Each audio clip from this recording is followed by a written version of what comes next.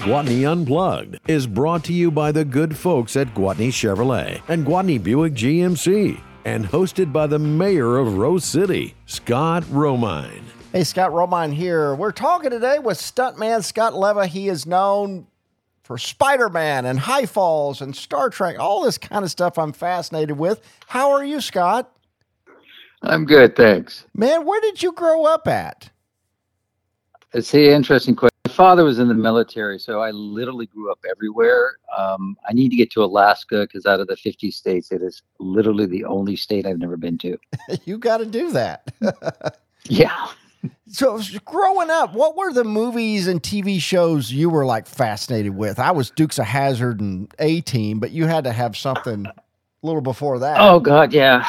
I was into Man from U.N.C.L.E., Batman. The Wild Wild West was my go-to show. My older sibling loved Star Trek, and I thought, this is stupid, which is interesting since Star Trek ended being such a large part of my life down the road. So I wasn't a real fan of Star Trek originally. Though I am now, I wouldn't consider myself a Trekkie, but Wild Wild West was just, that stunt team of people I know and work with, quite frankly, would give some of Jackie Chan's team run for their money. They were taking some hard hits. So I just thought that was the coolest thing I'd ever seen. It must be surreal to grow up and work with people that had made things you knew about. It is kind of interesting that as you get into the industry and you're actually a bit of a fanboy too. Like, I love this, and suddenly I'm working with Clint Eastwood, and it's like, oh my God, it's, Dirty Harry, it's the man with no name, and you're working literally side by side with this icon. Mm-hmm. Francis Ford Coppola, you look at him and all you can think of, The Godfather. Well, of course. And I'm working on Cotton Club with the guy that basically brought us The Godfather. Meeting people, working with people, and there's a bit of you that's like this. Jumping ahead, I'll tell you, I worked on Flags of Our Fathers, the stunt coordinator who'd been working with Clint for his entire career, as far as I know, Buddy Van Horn. Buddy passed away a couple of years ago. Considered a stunt legend, incredible. Brings me in to work on Flags of Our Father as the assistant stunt coordinator, which meant while Buddy was on first unit, I'd be covering second unit, while Buddy was on second unit. And you know the difference between first and second unit. Oh, right? yeah, of course. Yeah. First unit is the actors, and the second unit is out getting the stunts and the action. And yeah, even picking up a little pin or just a close up of glass. It's all second unit. Anyways, I would be covering first unit. I'm like, yeah. And the first day on first unit, I had to wire off these stunt guys that were supposed to be floating in the water near these landing vehicles that were these huge tank-like vehicles via World War II. And my job was to keep the stunt guys from being washed underneath. And, I rig, and so I was good at it. And I hear this voice, "Hey, Scott." I look up, and there he is, Clint Eastwood, who's called the boss. And he goes, "Yeah, Scott, yeah, you got this all." I go, "Yeah." Only thing I could think of was, he knows my name.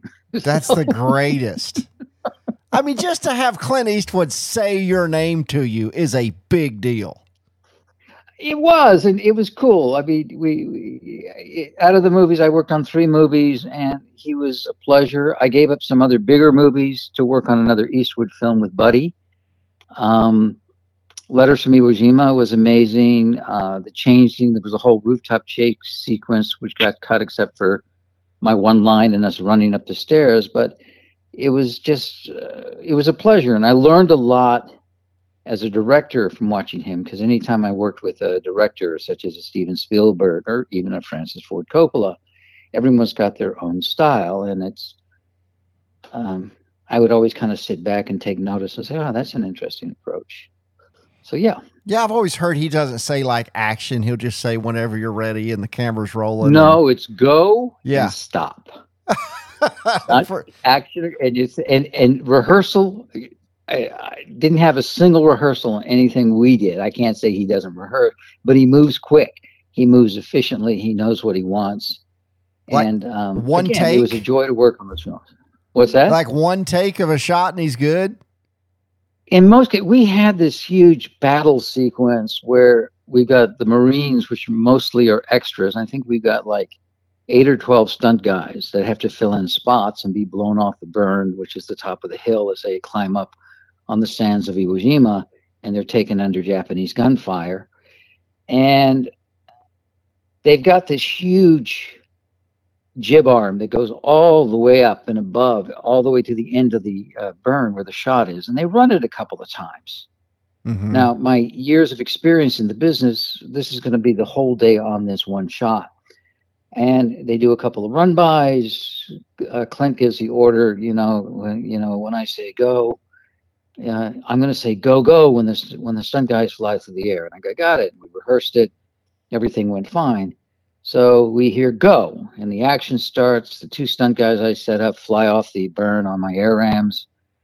And then it goes to the end, and then I hear stop. I'm waiting to hear back to 1. Okay, moving on. That's what? it. One shot deal. Yeah, that was it. It was incredible. I'd always heard if you made it onto his crew, you were like family. And like you said, you were on 3, that he works with the same people all the time. Yeah, I mean, and some of the people that he worked with have been in the business forever, including Buddy and the set designer and wardrobe. And I mean, people have changed and it's different. I mean, he's got different people. I know he's working on another one right now. Juror number 2 or something. 93 years old. He's making a movie. No, it's incredible. He is awesome. He's incredible. But there's a lot of people I worked with in the industry that you look at and go, wow. And they're just people you grew up with and just respected. And just suddenly I'm working with them. So what inspired you to think about stunts? Interesting story. As a kid, of course, I'd watch TV. And this one movie came on TV at the time. It used to be when it was at the theaters. A year later, it would end up on network. And I'm watching The Great Escape. And I think this is an incredible movie. Mm-hmm. And there's Steve McQueen on this motorcycle running away and jumping over these barbed wire fences. Of course, I didn't know there was such a thing as stunt guys at the time. That his double was doing that, but at the time I said, I want to do that. I want to be an actor, thinking that's what actors did. So the Great Escape literally is the movie that got me going. This is what I want to do, as far back as I remember, and I'd always stuck with that dream. Well, that's a good one, because I mean, that's an action-packed deal. I would think for a lot of stunt people, probably a Smokey and the Bandit or something like that probably got them into that world. Hooper gets a lot of when the Hooper aired, a whole bunch of people will show up in California wanting to be stuntmen as soon as Hooper. It's like, oh my God, this is what I want. Hooper wasn't one of the ones that influenced me. It was a lot of the early stuff. And I mean, I'm a fan of Davy Sharp. If you don't know Davy Sharp, Google Davy Sharp. He doubled Tom Tyler on Short Stunt Guy, but you wouldn't know it. Doubled him on Captain Marvel serials. And this guy was just incredible. You know, Yakima Canutt, everybody knows Yak. Oh, that's right. Went under the horses in the horse-drawn carriage, right? I mean, didn't he do that stunt originally? He did on Stagecoach. He went underneath and rode underneath the Stagecoach. And he was just, he wrote the book on stunts. Kerry Lofton, incredible car stunt guy. I mean, these are the people that most people nowadays don't know who they were, but there's an incredible history behind it. And a lot of where we are with stunts today began with them, you know, slamming up and breaking bones and going, this doesn't work. And then you figure out how it does. And in the end, it sort of gives us that opportunity that we're not being busted up because they kind of went there before us. It's got to be way safer today than it was 30 years ago. Yeah, we still have incidents and accidents. Things happen. A lot of the stuff I built was safety conscious to be sure that, you know, new airbags, designing a new airbag to catch you if you're off center was because we had too many injuries and deaths from people hitting an airbag on the side or way off center. So I rebuilt the airbag. I want to ask you about, because I watched this guy so much as a kid. You knew Dar Robinson. Dar was my hero. He was my idol. I learned so much from Dar. He's the one that put me in touch with safety and how to do safety and be safe and smart and put physics behind certain things. So yeah, huge icon, huge fan. But I mean, you got pretty close to the. I remember the guy in the 80s. If there was like a little stunt like documentary on PBS or something, he would be in it, jumping out of some building or something. I mean, and I'm 10 years old. Oh my gosh, this guy is unbelievable.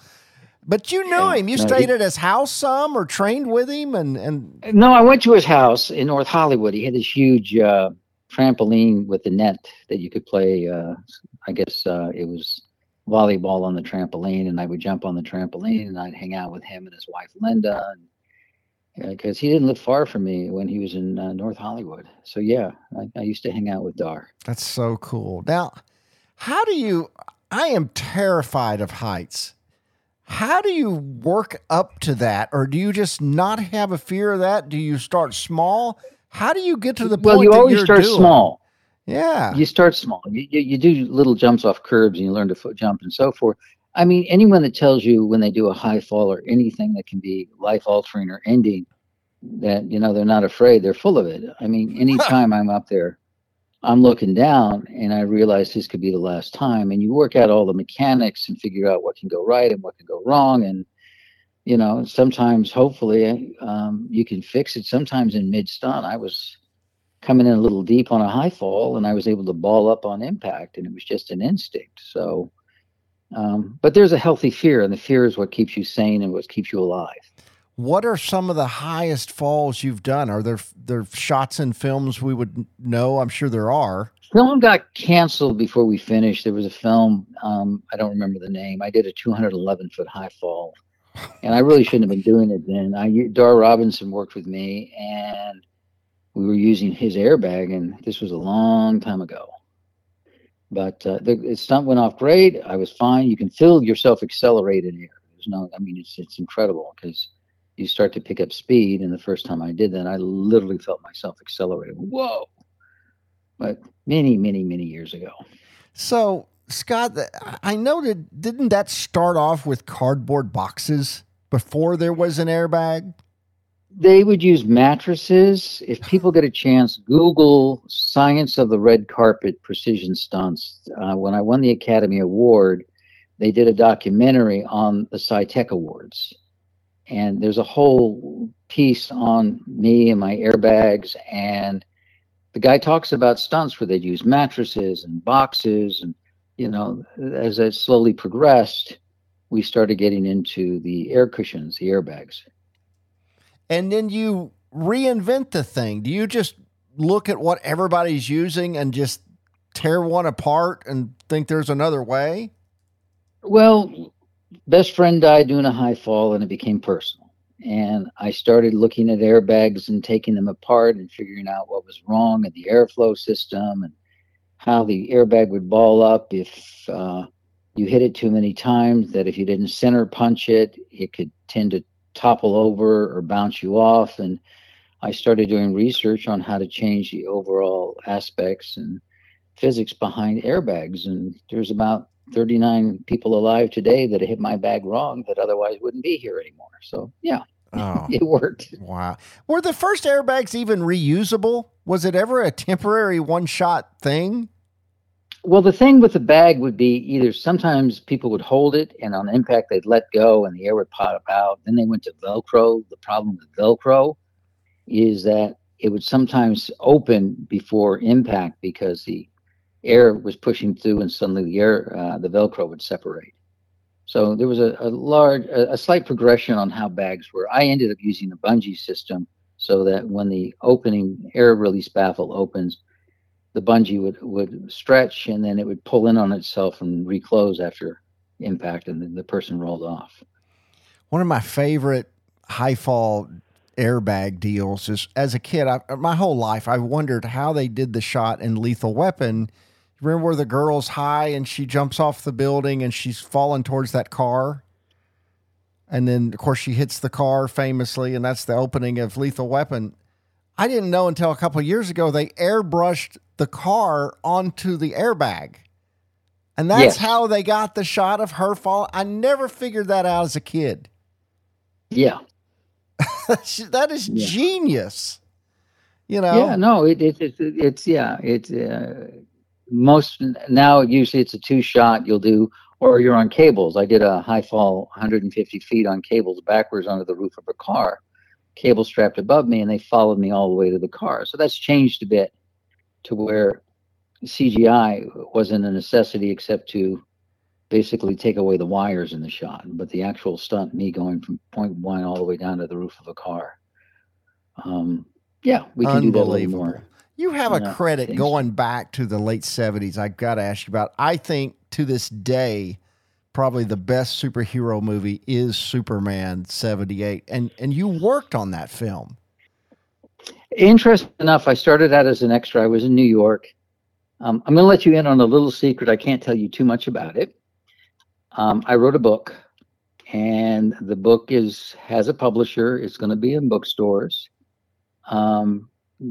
There's kind of, until we're closer to publication, I'm not going to give a lot of information. So some of these stories are in there. The Superman one, when I went to New York, I signed up with an extra agency, and I got to be an extra, and I got to be friends with a stunt coordinator from New York, a guy by the name of Alex Stevens. And Alex took a liking to me and started having me work with him and the stunt people. And so I actually ended up working as a stuntman, including on the sequence where Lois tries to prove that Clark is Superman and jumps out of a window. But he uses his heat vision with a fruit stand. That's right. Yeah, so that, which never made the original cut. I worked on that as stunt safety and a couple of other things. So that was kind of a fun film. And when I first saw Chris Reeve walk out in the Superman suit, it was like that was Superman. There was the guy walks out, and I'm thinking of Kurt Swan, Murphy Anderson. I'm thinking of all these original Superman artists from my time, and he was Superman, and it was just incredible to see him. Did you interact with him at all? I mean, he is a huge hero of mine. I mean, he was. I talked to him. He was very friendly. He was very easygoing, very friendly, very nice. I didn't interact a lot with him. There was a separate flying team. So we didn't deal much with the flying, but I watched them rig him up, and he was friendly. And Scott, you eventually had the Superman suit on, correct? I mean, Lois and Clark. Lois and Clark, yeah, Lois and Clark, The New Adventures of Superman. I got to wear the suit, and Dean got to do double Dean Cain a couple of times, and it was cool. Did you keep anything cool from these shows? I mean, you've worn all these. No, they usually give out swag, like basically you're given like hats or t-shirt, jackets, but never kept the prop though. You can't take from them unless they give you. So I got you. Well, you know what the value of a lot of that stuff is these days. I mean, if Chris Reeves suit is gosh, $200,000 probably or something. Who knows? I have no idea, but yeah, it's up there. Just to have been on the set, that is a priceless memory. Yeah, no, it was incredible. New York City at the time. I got to meet and know Donner. Why am I forgetting? Because I worked closely with his wife, Lauren Schuler Donner. Yeah. And when I saw him again down the road, he remembered me. That's so great. And then when we were working on X-Men, his wife was one of the producers, and there was a little bit of politics going on and some problem with the studio, and so she brought Dick in to kind of sit on set and kind of be a mediator, so to speak. He would just sit there while they were shooting. But he knows about problems with the studio. I mean, that's the guy. Yeah, I mean, that's the guy. You would think. I gotta ask you about. I am a huge Spider-Man fan, and you wore a real Spider-Man suit, and I guess you were Spider-Man for a while in the mid '80s. How did that come to be? I was always a Spider-Man fan. First comic book I ever read was Spider-Man number 39, where I was a young kid, went into the drugstore where the racks have all the comics in them, and they spin around, and they just jumped out at me. And I became a fan. I related to him. And as I grew up going through school, he was kind of always my go-to when things weren't going well. That I thought, well, gee, I wonder what, Peter Parker Spider-Man. That's right. A friend of mine owned a comic shop in Gaithersburg, Maryland, wasn't doing well. I suggested having a superhero appearance. He wasn't sure. I called Marvel Promotions. They got me in touch with this woman, Nancy Allen, that told me the price, which was outrageous. And I said, well, what if you had a local Spider-Man? She said, who? I said, me. She said, well, we'd have to meet you. We're having an orientation in New York next week. If you can come out, we can take a look. I figured, what the hell? Flew out one day to New York. It's like an hour flight from Washington to New York, and go in, meet. They had me try on the suit. They said, well, you're a little short. Now, was 5'10", 165 pounds. The breakdown for Spider-Man was he was 5'10", 165 pounds. Perfect. But as far as they were concerned, Spider-Man should be 6 feet and above and tall and lanky. And I was built like a gymnast, V-cut. I look like a mix between a Ditko and Ramita Spider-Man. And I'm flipping all over the office and jumping up on the desk in Ditko-style poses and flipping off the desk. And it's like, okay. They take me to orientation. They're talking about all the questions kids and people would ask when you're making live appearances, and you're supposed to say your name and the character you play. And when it comes up to me, I say my name, well, Scott Leva, and I look confused, and Nancy goes, Spider-Man, and I go, Spider-Man. So I guess I was hired. And it's a long story short, I started working for Marvel, doing appearances, and that led to bigger and better things. Got to be friends with the people in the bullpen, including Stan Lee, John Romita, Danny Fingeroth, Jim Shooter, Mark Grunwald. As far as they were concerned, I was Spider-Man, which is how I ended up on the comic book covers. They thought I had a remarkable resemblance to Peter Parker, and if anybody can pull off a cover of an unmasked Spider-Man, it would be me. So did they kind of summarize the long history there? Did they photograph you and you end up drawn on the cover? And which issue are you on? No, it's an actual photograph. Spider-Man number 262. It's an actual photograph. Elliot Brown's got a website where he actually discusses the entire. Elliot Brown did the photo shoot. He's on the cover. He's actually holding a tape dispenser with a flash on it, which is supposed to look like a camera, where the camera's behind us. But he writes all these things about Marvel history on his website, and that's on there about what we did, how we did the cover, where we shot it. They had a backup from the artist just in case it didn't work, and thankfully it did. Jim Shooter was behind the concept. So I did a couple of covers. I guess, Scott, before you, Nicholas Hammond was Spider-Man, and in that TV show in the 70s. And then do you end up wearing the suit that was used in the TV show, or do you have a suit that's made by Marvel? What's the difference there? Well, the suit in the TV show was built by the same people doing the Marvel promotions. Eves Brooks, Jesse Guerrera at Eves Brooks had designed with silkscreen and everything else, and that suit is the one that Hollywood used. But the stunt guy changed certain aspects of the costume. He put on, I guess, leather gloves and boots over the regular gloves for grip on the cable work, and he changed the eyes to more of a mirror style lens so that it's visibility. Because the mesh in the eyes, you get a bright light, you're blind. It's just all white. But that was the same exact design of the suit. That was Eves Brooks Spider-Man. I think the TV show, he actually had like bracelets on for like his web shooters or something. Yeah, they did put those on the outside, which I always thought was a mistake, so you could see them. And the belt was on the outside with the cartridges and the lights and everything else. So you go on to work on like Canon Films. I understand there was a shot there that you were going to star in a Spider-Man movie before any of the Spider-Man movies had been made. Well, Canon had the rights to Spider-Man. It's a long, long discussion about what, who, when, where. But I did a lot of publicity shots. They loved me. They brought me in. The director liked me. There was nothing ever contractually that you are the guy. I was told I was the guy by different sources. Stan Lee, who I became really good friends with, was really pushing for me. And of course, he was pushing for the part of J. Jonah Jameson. Oh, which would have been perfect. Yeah, well, I mean, it's kind of it's who J. Jonah Jameson's based on. Yeah. That being said, I had a long run there at Canon Films, hoping, and it kept changing. And it went from Toby Hooper very quickly to Joe Zito, and Joe and I used to hang out and talk, and I would help him out with certain things and give him comic books. He wanted to know more about Doc Ock, so I gave him the actual Spider-Man comics with him that kind of gave the best history of who Doc Ock was, which was the early issues, and would hang out and so forth. But sadly, the movie never got made.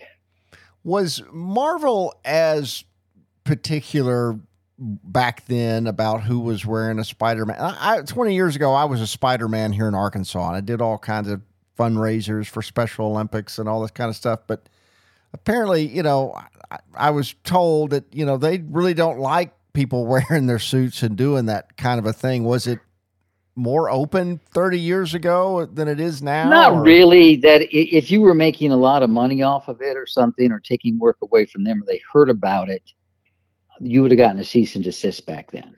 Really? Because Spider-Man, I mean, all the stuff I see on Instagram and birthday parties where people do Spider-Man, and now everybody makes the coolest Spider-Man suits you've ever seen. The original one I wore was like one of a kind. There was nothing like it, and that was Spider-Man. But I'm pretty sure Disney has cease and desist on certain things, because I see them all over the place. Have you went on to be a fan of the Tobey Maguires and Tom Holland and all of that? Love the Tom Holland, because the fun and the sarcasm and the overall youthfulness and just boy wonder, like, oh my God, this is incredible, that Peter originally had is there. Toby was a little too straight-laced. I mean, I thought they were fun films. I thought they were good. But for me, it was missing some of that magic touch, which is what makes Spider-Man Spider-Man. Yeah, I totally get it. At this point, I think Tom's kind of got it nailed down. I agree. So Kevin Feige, I mean, go ahead. I was going to ask you about Canon Films, who almost made this Spider-Man thing. That had to have been like working for the Wild West movie makers back then. I mean, all of these crazy, awesome 80s films came out of Canon. Does anything like that even exist anymore? No, it really doesn't. The direct-to-video, there are independent companies, but most of the studios, when places like PM Entertainment and so forth were doing direct-to-video and doing the smaller budget films, they looked at them and said, hey, we can do that. It's not what it used to be in any way, shape, or form. Canon way overstepped that when they got into bigger budget movies and they flopped. That's when Canon started going down. They should have really stuck with, this is the type of budget we work with, or if they were going to do it right. I mean, Superman 4, you look at those special effects. Oh, it's not good. God, that's atrocious. Oh, it sucks. It's bad. It's bad. And that's cutting corners. And that's, if you're going to do that, you go all in. You put the money behind what it takes, the visual effects and everything else. You do not cut corners. So I'm not sure, because the stuff that was in the script with Spider-Man and Doc Ock, if they had cut corners on that, it would have looked like a cheap cartoon. Yeah, it would not have worked. We got to talk about Star Trek, because you have done a lot of these. And it was funny, you were saying earlier that you weren't really a huge fan of it growing up, and then you kind of come into it later when it becomes a career. It's funny because, as I said, my eldest sibling was just a huge Star Trek fan, and I wasn't. And, as we went on and growing up, and Star Trek was always there. And then I remember being at a convention. I used to go to comic conventions, and Gene Roddenberry was there, and they were they were going to be doing the next Star Trek, the movie. And I thought, this is cool. And started getting into it. And as I became a stuntman and moved to Los Angeles, I started meeting up with people and ended up working on Star Trek. I worked on Star Trek 6, which was the last official film with the original cast. So I worked with the original cast and met them all.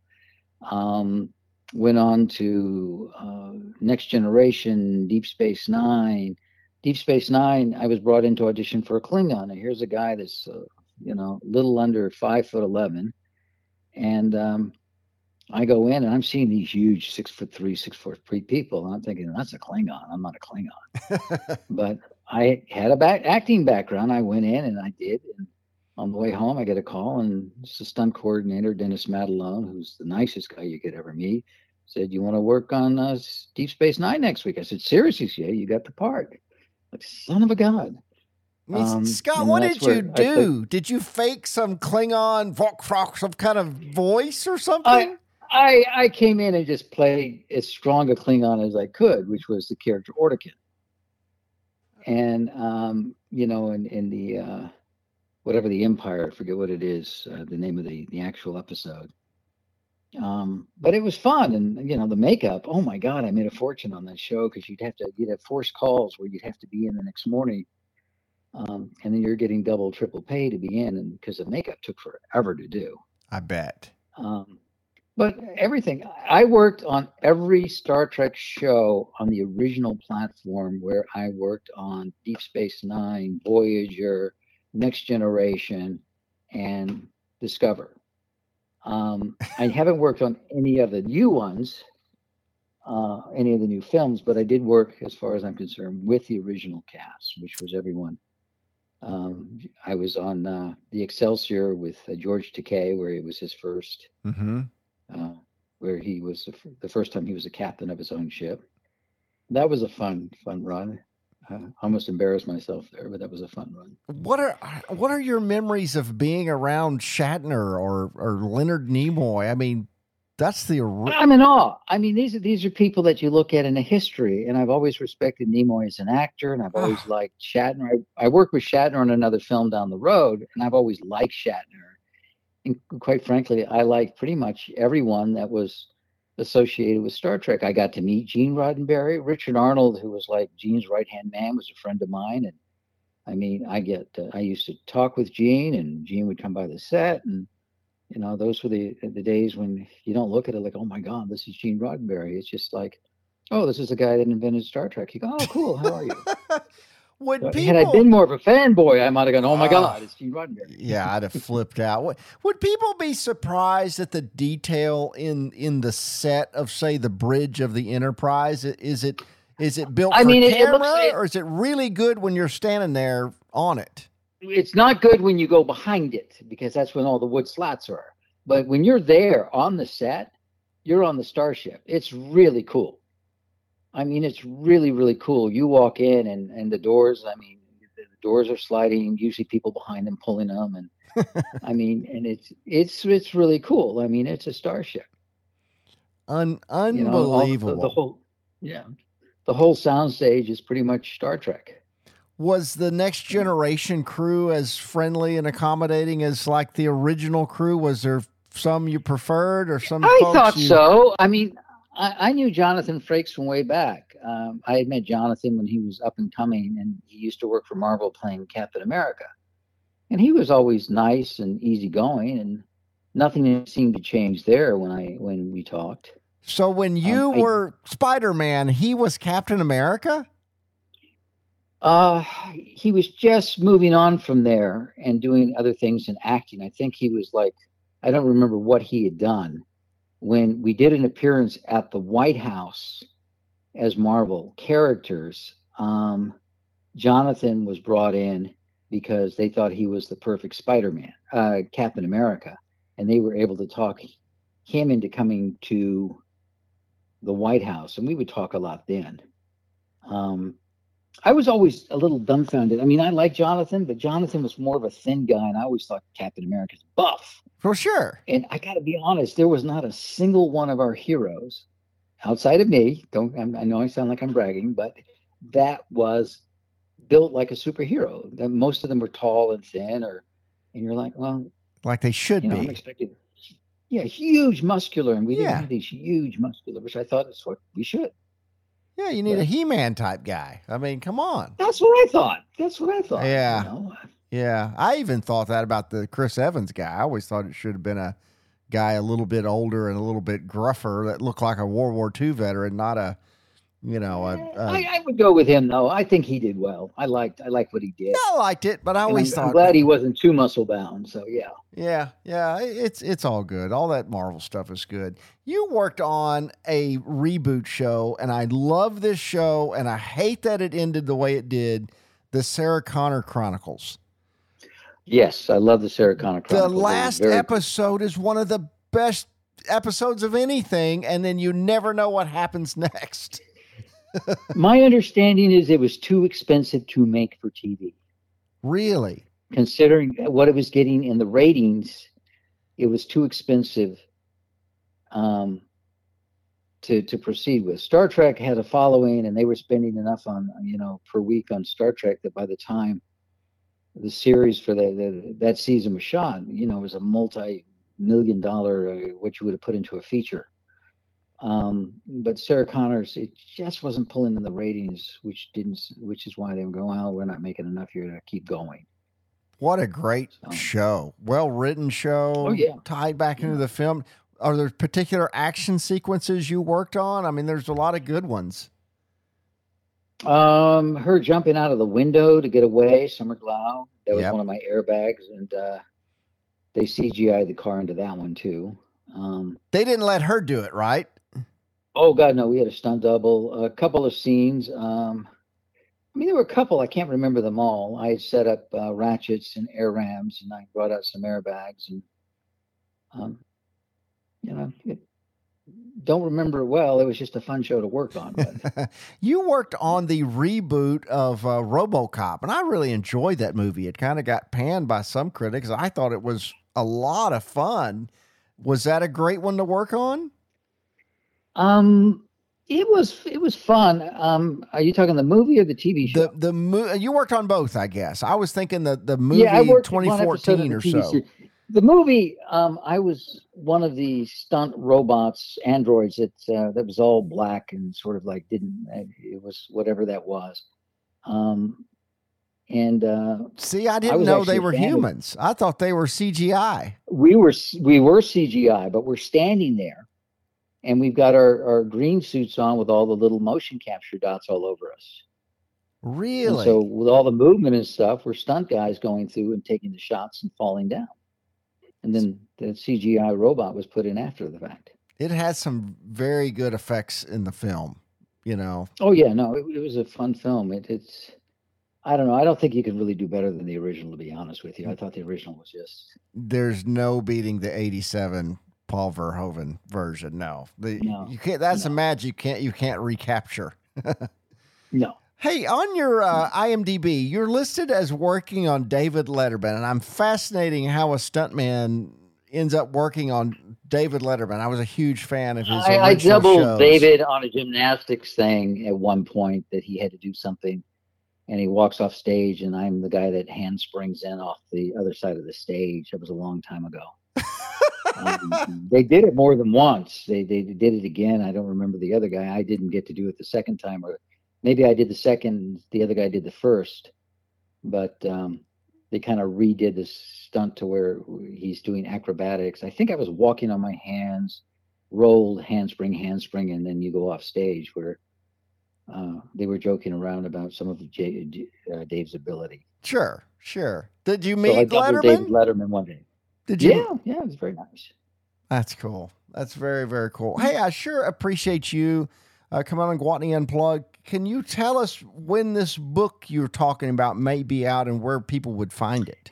I don't have a precise date. It's basically my life growing up, wanting to get into movies, working with Marvel, meeting all the big bullpen people at Marvel, working with Clint Eastwood, Steven Spielberg, Francis Ford Coppola, to name a few.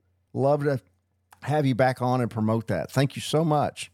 Oh, absolutely. Thank you, Scott. It's a pleasure. Hey, thank you. You guys go have a great Saturday. We'll see you next week here on 103.7 The Buzz. Spider-Man.